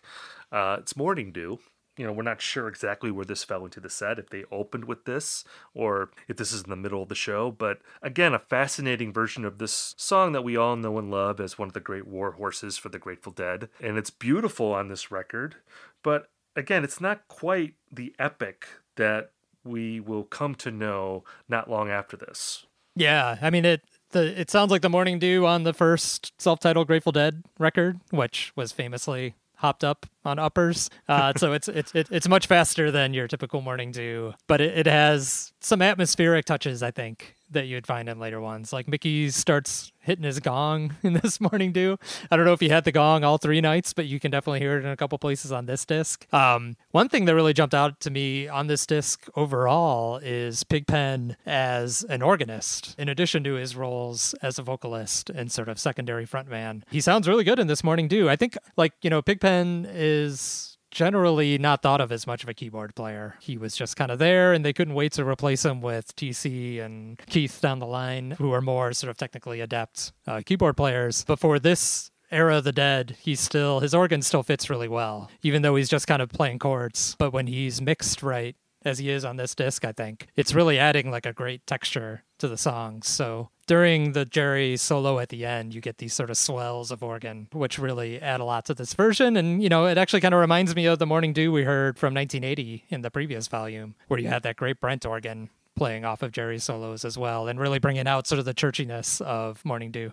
Yeah, I like his organ playing a lot here too. And it really, I think, grounds this era of the Dead in the late 60s, where you had a lot of organists playing in the same style that Pigpen's playing in, where it's a little bit of garage rock, a little bit of psychedelia, a lot of, like, as you were suggesting, a little bit of gospel or soul music in there as well. And I think it was great for this era where the music wasn't quite as sophisticated yet. It wasn't moving as much into, the jazzy direction that they were going to be embracing once you got into the 70s, as well as moving deeper into blues and folk music. I mean, the Dead really became a much more versatile band by the early 70s, where they could play different kinds of music really well. Whereas on this album, again, it is, as you said, it's a little bit, there's less facets. They have less tools in their toolbox at this time. And it really is more about just that energy, that sense of exploration and newness that they still had in their music. Which again, after hearing so much of later eras in the Dead, it's really refreshing to hear this era for them. In the same way that it was refreshing to hear them in 1985, and like the flavor that they had at that time. It just really goes to show that with this band, you really do get a different band depending on what year you're in. Yeah, you get like a little pocket history of rock music in general, I think, just by following the Dead through their different eras. So yeah, we're right in the thick of this very dense psychedelia era of music, and they did it, as good as anybody else. Well, another thing in the late 60s that was endemic to the time were songs about underage women. Or underage girls, I should say. They were not women yet. They were still girls. It was a little more acceptable back then. People didn't apparently get as offended about this sort of thing as we might now, be bothered by it in modern times. That leads to Good Morning Little Schoolgirl, of course, which, other than Viola Lee Blues, is like the longest song on this album. This goes over 15 minutes. And, usually when I talk about Pigpen era, my standard line is that, like, I don't want to sit through 15 minutes of Good Morning Little Schoolgirl. Like, that's usually the thing that I dread the most about late 60s Dead. Having said that, I actually really enjoyed this version, and I'm just going to reiterate something I've said already in this episode, that I think that this show really benefits from the setting, even not even being in San Francisco. Like around this time, they weren't playing in large venues in San Francisco, but even just being away from there and being, again, in this hip little room about 3 hours north of the city, it just has like such a grimy, smoky vibe to it that complements these extended blues songs so well. And I think Pigpen kills it. Yeah, the funny thing about it is I almost feel like this venue was probably less grimy blues bar and more like teen rec club. Yeah, but still, it's like it's still like a late 60s teen. I don't know. I still feel like it's a place that you drop your kids off because you're going gambling. You know, like, yeah, exactly. It can't be that nice. But I feel like it's like the Y or something. Like it's not like a dive bar. Well, I'm imagining it as I'm imagining 15-year-olds chain smoking listening to this. Well, that's the thing is like it makes Good Morning Little Schoolgirl even creepier because he's not in a 21 and over club. He is actually singing to girls that are 17 years of age. So I don't want to speculate beyond that, but it adds an extra level of grossness to the usually gross song. But anyway, I mean, I agree. It's a really good version, and it Hurts Me Too. It's just here is an example of the Dead being really good at playing this kind of blues, and also the blues sort of covering bands of the era. I'm not sure they would have taken it, out to 14 minutes too. So even through like the very structured 12 bar of A Good Morning Little Schoolgirl, they're starting to nibble at the edges and figure out ways to expand what a song can do. And one part I really like is they find a little riff around the 9th minute, which I don't remember hearing in other versions. Maybe it's in other versions, and I just haven't paid very close attention to the progression of Good Morning Little Schoolgirl over the years. But there's a cool little secondary riff that they find themselves into, which adds a nice swerve in the middle of this song, so it's not just the same chord progression over the entire quarter of an hour. It's, again, another song perfectly suited for the time for them.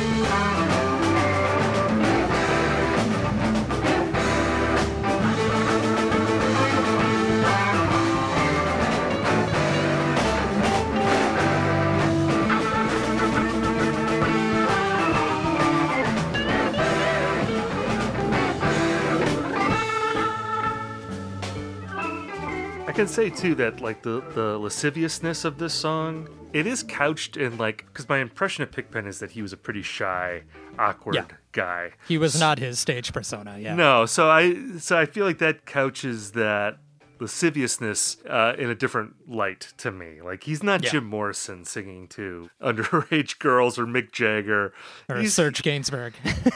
He's just this awkward guy in a cowboy hat, singing a blues song that he loves, and he's doing it really well. So, and he's playing up the like sexual, I don't know, like like predator kind of sexual predator aspect of it. Like that's what blues guys did, right? That was like their big machismo act that they would He's do. like the big bad wolf going after Little Red Riding Hood. That whole kind of deal. From there, we go into another song that will become a huge warhorse for the Grateful Dead. But like this version is again an embryonic performance in a lot of ways, and that's it for the other one. And blow through this song in a relatively swift 8 minutes and 13 seconds. I looked ahead to the next Dick's Picks we're going to be doing, Dick's Picks 23, which is a show from 1972. That version is 39 minutes long on that record. So just for a point of comparison, like about how like 5 times as long. Yeah. And they don't even do cryptical envelopment, I imagine, right? It's just the other one part of it. Yeah, I think so. So it's actually like 20 times as long. So again, this is capturing the Grateful Dead at a time like where they were rolling out these very big songs, trying them out in front of an audience and like still feeling their way and figuring out how they were going to do it. And this next run, pretty much the rest of the show, well, with a little side tangent, is basically them playing Anthem of the Sun, almost in order. The only thing you don't have here is the Born Cross-Eyed that you have on disc 1. On the record, it would come at the end of New Potato Caboose, and that's actually where it fits a lot better. Like, it kind of works as like a coda to New Potato Caboose rather than a song on its own. But I think, part of the idea of what they were doing with these shows was they had already had this idea of like, all right, the album's not really working in the studio, so let's record a bunch of live versions and then blend them together. So they were always in the late 60s chasing like, how do we make a studio album that reflects our live show? So I think they're almost doing like a let's record our new album live sort of thing here. And that was the idea behind, Dan Healy running professional quality tapes of these shows. So while they're playing That's It for the Other One, which had become like one of the great Grateful Dead jam vehicles, they are playing it in as orderly a fashion as possible. So they kind of run through all the parts very quickly. I mean, listening to this album, it just seems like trying to capture what they did on stage on Anthem of the Sun was such a folly. I mean, they were like this wild animal on stage, and now they're in the studio trying to build these very dense sonic architecture, sculptures. It's just like an impossible thing to do. I mean, they were just two completely different bands. I don't think even Deadheads really consider Anthem of the Sun to be like a great album. I mean, it's a very interesting album and a very experimental album and unique, but nobody's reaching for Anthem of the Sun as like their go-to Grateful Dead studio record. Yeah, I mean, it's just funny. This is what I was talking about earlier, where it's like the sort of brash sound that they have at this era clashing with, I think, mostly Phil's compositional aspirations, because, That's It for the Other One is famously a quadlibet, which is just a fancy word, I guess, for a 4-song suite. It has, cryptical envelopment, and then the other one, and then back to cryptical envelopment, and then there's like a little coda. It segues right into New Potato Caboose, which is another song that has multiple time signatures and a very strange vocal part and all these other things going on. So it's a little bit like The Who sort of getting into their Tommy period, where they were a band that was just known for being loud and angry, and then all of a sudden they're playing this like opera classical inspired music, and the tension of those two things is something that I really love about late 60s rock. So as we go into New Potato Caboose, which again, I think this song, because of the energy that's put into it, it really puts it across better than I think it would if it was a more carefully planned out performance. I mean, to me, it's the energy that comes across here is what really sells it more than the song itself. I think the song is okay, but the performance is so great, especially Jerry. I love what Jerry's doing here. Again, filthy guitar, sounds amazing. And is there like some weird tension going on in the band too? Like in this performance, it seems like there's like Phil gets on the mic doing his Phil dad voice, which he already had in early '68. It seems like there was some stuff going on between him and Bill, maybe. Yeah, after New Potato Caboose, if you turn it up, you hear Phil say, "If Bill Kreutzmann would just come up and play some more music with us, I promise never to say anything nasty about him." Oh man, which makes me think. So the year before, they had made Bobby cry at band practice, and this year it sounds like Bill got so pissed off with Phil that he just like left the stage. And so they had to coax him back for the rest of this show. I don't know what the deal was there, but it's classic Phil. I was going to say classic passive-aggressive Phil, too. Like, if I promise not to say anything nasty about him. It's like... I know. He's negging Bill. Yeah. Just terrible. And it's like, Bill sounds great on this song. Just like he sounds great on every song on this record. He probably just needed a break. I can't even imagine how many calories those guys were burning on these sets. Like, they were just constantly, all 4 limbs, flailing across the drums. So maybe he just needed a break and, wanted to slip his number to one of the teenagers in the audience, and Phil had to get him back. So, but yeah, New Potato Caboose is another song that I can't imagine any other era of the Dead playing, but I do like hearing the late 60s Dead play it. It's one that Phil wrote, So I think that has a lot to do with how weird it is, though Bob sang it. Phil also sings on it, like the harmonies. You can hear those trademark Phil high harmonies. Yeah, classic Phil harmonies, man. Like nothing finer than a good Phil Lesh harmony vocal. Yeah. It's a beautiful thing. It's another song of its era that probably, you don't want to hear 85 Dead playing. Oh, yeah.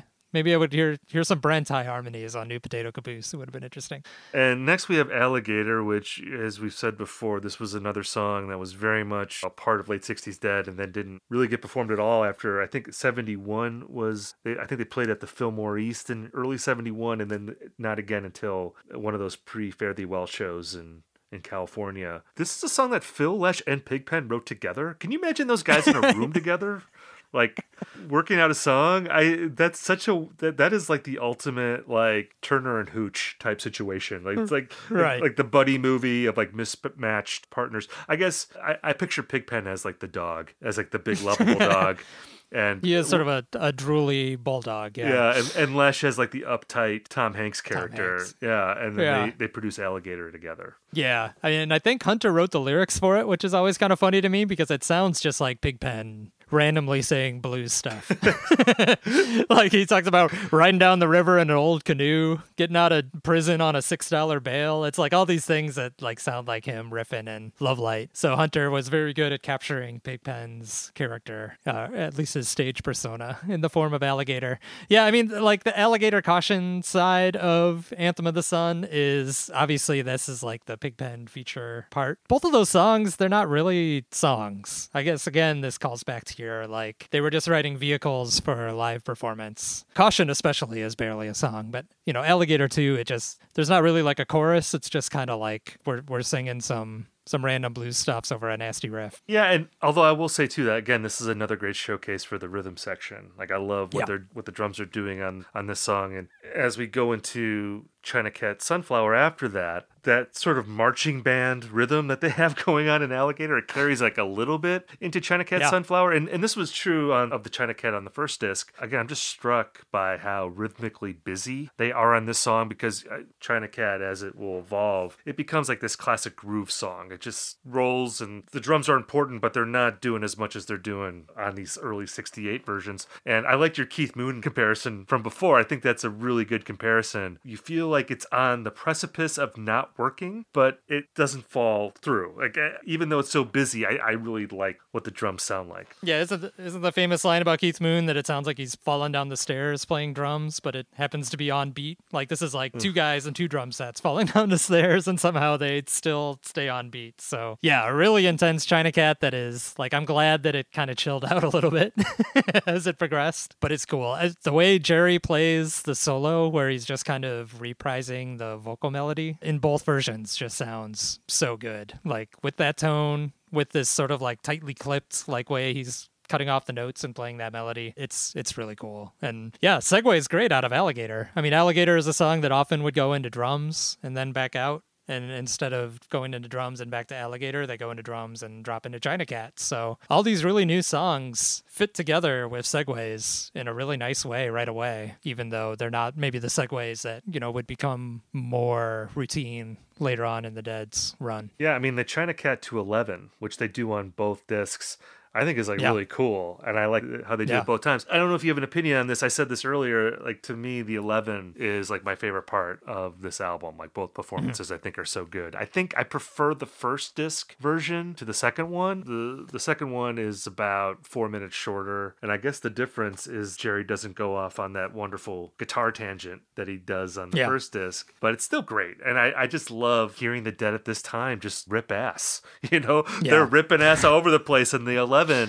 It almost, this might be a crazy comparison, but in a way it almost makes me think of like the Bay Area like metal bands like of the 80s, like when they would, because that became like the new sound of San Francisco in a way, in the 80s. I like how they had a similar thing of like, we're just young, we're going to play as hard and fast as we can. And there's no real metal influence at all in the Dead's music, but like I do think that you compared it to punk earlier, it does have that same kind of vibe to me of like, we're just young guys, we want to play as loud and fast as we can. We want to show off. We want to rip people's heads off. And that's what they do with the 11 on both discs. There's a lot of macho, a lot of masculinity on these discs between Pigpen and what you're talking about with like playing hard and fast and loud. That is intense and very different from what they would grow into. So yeah, I mean, the 11, my favorite song on both discs too. This one is sort of like a more traditional version, I guess. And I think it's cool to hear, as I said, them sort of workshopping it from night to night. So here you actually do get the ending that I was talking about that would go on to become customary for future versions of the song all the way up through Live Dead. But yeah, the first one feels a little more unhinged in a way, whereas this one is still unhinged, but maybe,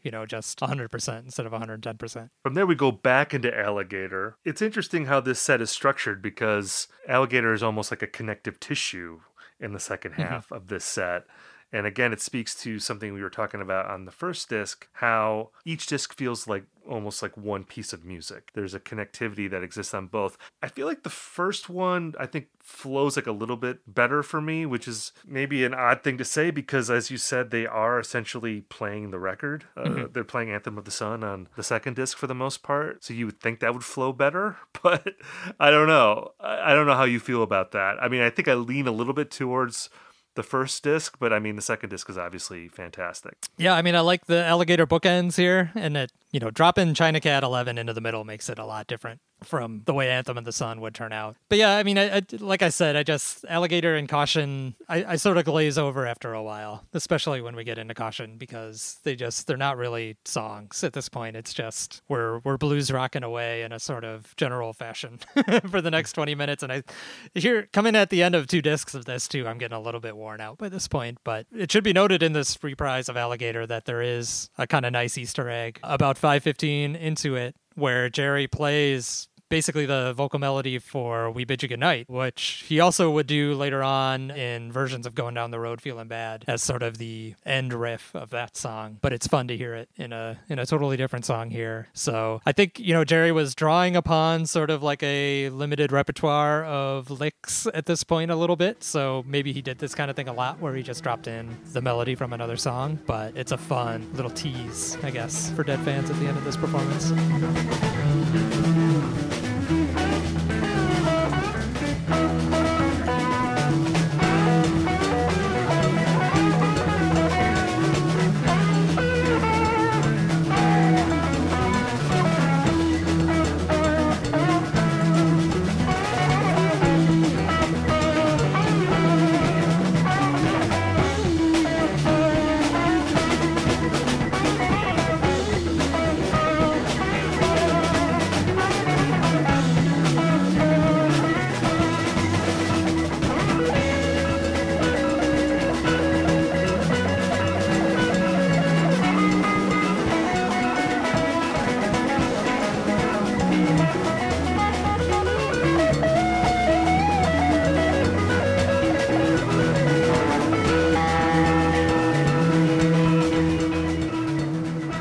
There we go into Caution, and I was just thinking about how we occasionally on this show we'll talk about bathroom breaks.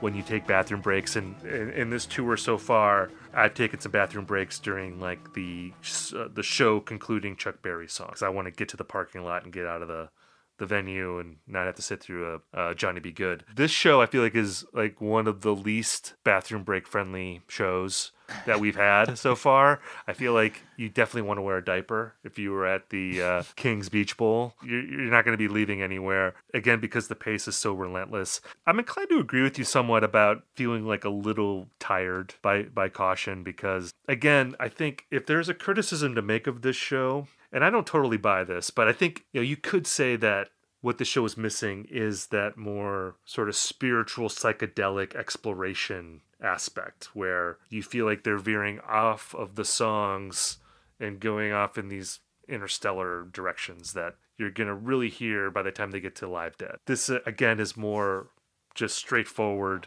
killer rhythm section and a great guitar player playing over it, which is very much a sound that was in vogue in 1968. Again, with Hendrix and Cream. It is something I love.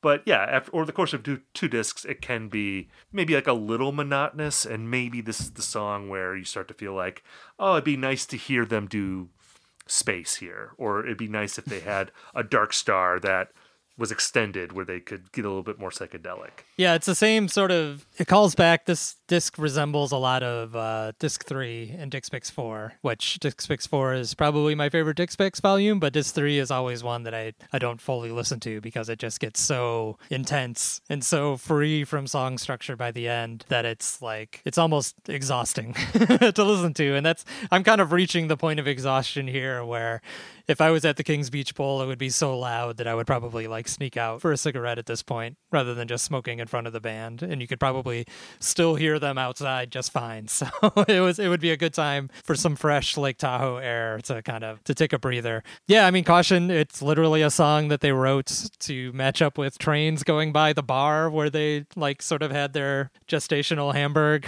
era in like 65 and 66. So yeah, it just feels like, again, like the train, the steamroller, things are just still rolling full on speed here at the end. And it just keeps going and going and going until they come over the hill and it's feedback for the last 5 minutes. So they lose all like structure altogether and it's just noise. Which, yeah, I mean, we were talking about feeling maybe like a little exhausted during Caution. And I have to say, yeah, it starts to get a little monotonous, but I still think it's pretty killer. Like, I still like that a lot. And I listened to that many times getting ready for this episode. So being a little bit nitpicky there, perhaps, at least on my part, but really digging it. But if you felt exhausted from that, to me, feedback, and I don't know, maybe your mileage may vary on this. I think you and I are on the same page. We love feedback. I love that's something I love about this era of the Dead, that they would end with feedback, because it just makes me feel like, oh, this is like Sonic Youth, Grateful Dead. Just freeform noise, blowing the kids back to their parents at the casino. They're just crawling out of the bowling alley in fear as the Dead melt their brains with feedback. Right. Well, it's so fun to think of this music like this being played at a time when a song like that Love Is Blue song is #1 on the charts, right? I mean, it's right. like it could not be 180 degrees more different. Yeah, it's just so raw. Like I wrote, last week we had the 1985 show and we made some Back to the Future Michael J. Fox references. This is like when Marty McFly plays the heavy metal guitar solo at the dance at the end of Back to the Future, and everybody is just standing there like, what the hell are you doing? Like, that's how I imagine this crowd being right now, is like, what are you even playing? They are like a time traveling band from Lower East Side, New York in the 80s, like dropped into Lake Tahoe 1968, and nobody is ready for it. And you hear the little like polite applause at the end from the people who are still sticking around. So great way to end. And again, like I said, this is how Dead shows rolled back then. They just like built up so much energy and then they just exploded into noise at the end. And that was the only way you could go. Sometimes they would play And We Bid You Goodnight at the end to kind of soften the blow. But this time it's just, there's some shrieking noise. There's some gongs. Somebody says that Mojo works pretty good. It might be Pigpen. It didn't sound like Pigpen. I don't know who it was. And that's the end. So it's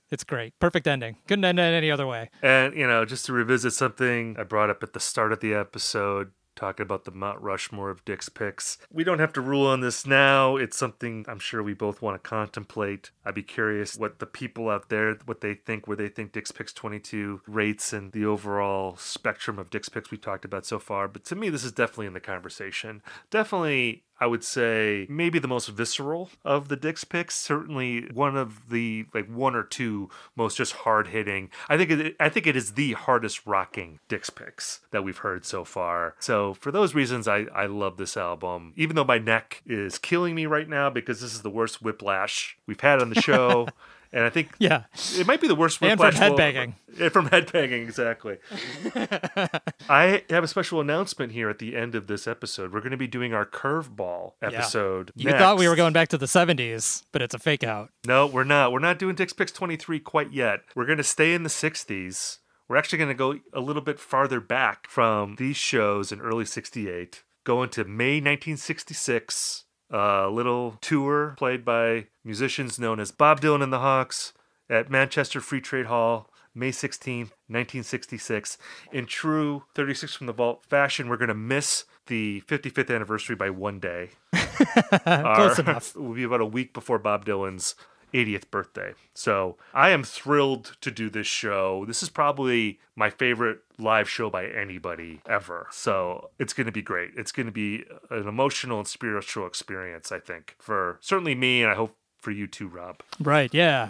I'm excited to do it. This is, famously mislabeled as the Royal Albert Hall concert, one of the earliest, most famous bootlegs by any band. So keeping in the spirit of 36 from the Vault being about the Dead's crazy archives and how they release live albums over the years, this is another opportunity to talk about like a very special and unique live record, which wasn't officially released until the late 90s, but which pretty much everybody had heard that wanted to hear it, even as far back as the late 60s. So it's Bootleg Series Volume 4. It's called Bob Dylan Live 1966. You can listen to it on your streaming service, and we'll get into this, I'm sure, in the curveball. You're missing some very key parts if you listen to it on Spotify. Some parts have been snipped out that you're going to want to hear. So it's crazy. It's probably on YouTube or something without, things missing. But if you can track down a CD of it, even I, the CD agnostic, though I now have a CD player, would recommend you seek out the CD of this concert instead of listening to it on Spotify. Rob, I was going to tell you that you could come up to my house and listen to it on CD.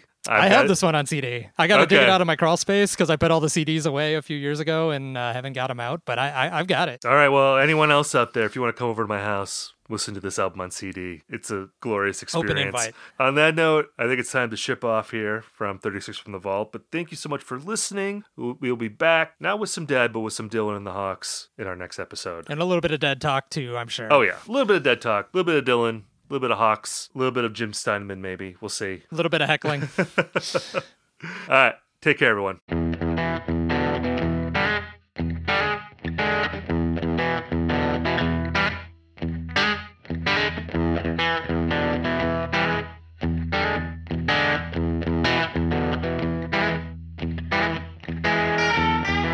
"36 from the Vault" is hosted by me, Stephen Hyden, and Rob Mitchum, and produced by Osiris Media. It is edited and produced by Brian Brinkman. All music is composed by Amar Sastry, unless otherwise noted. Logo design is by Liz B. Art and Design. The executive producer of 36 from the Vault is RJB.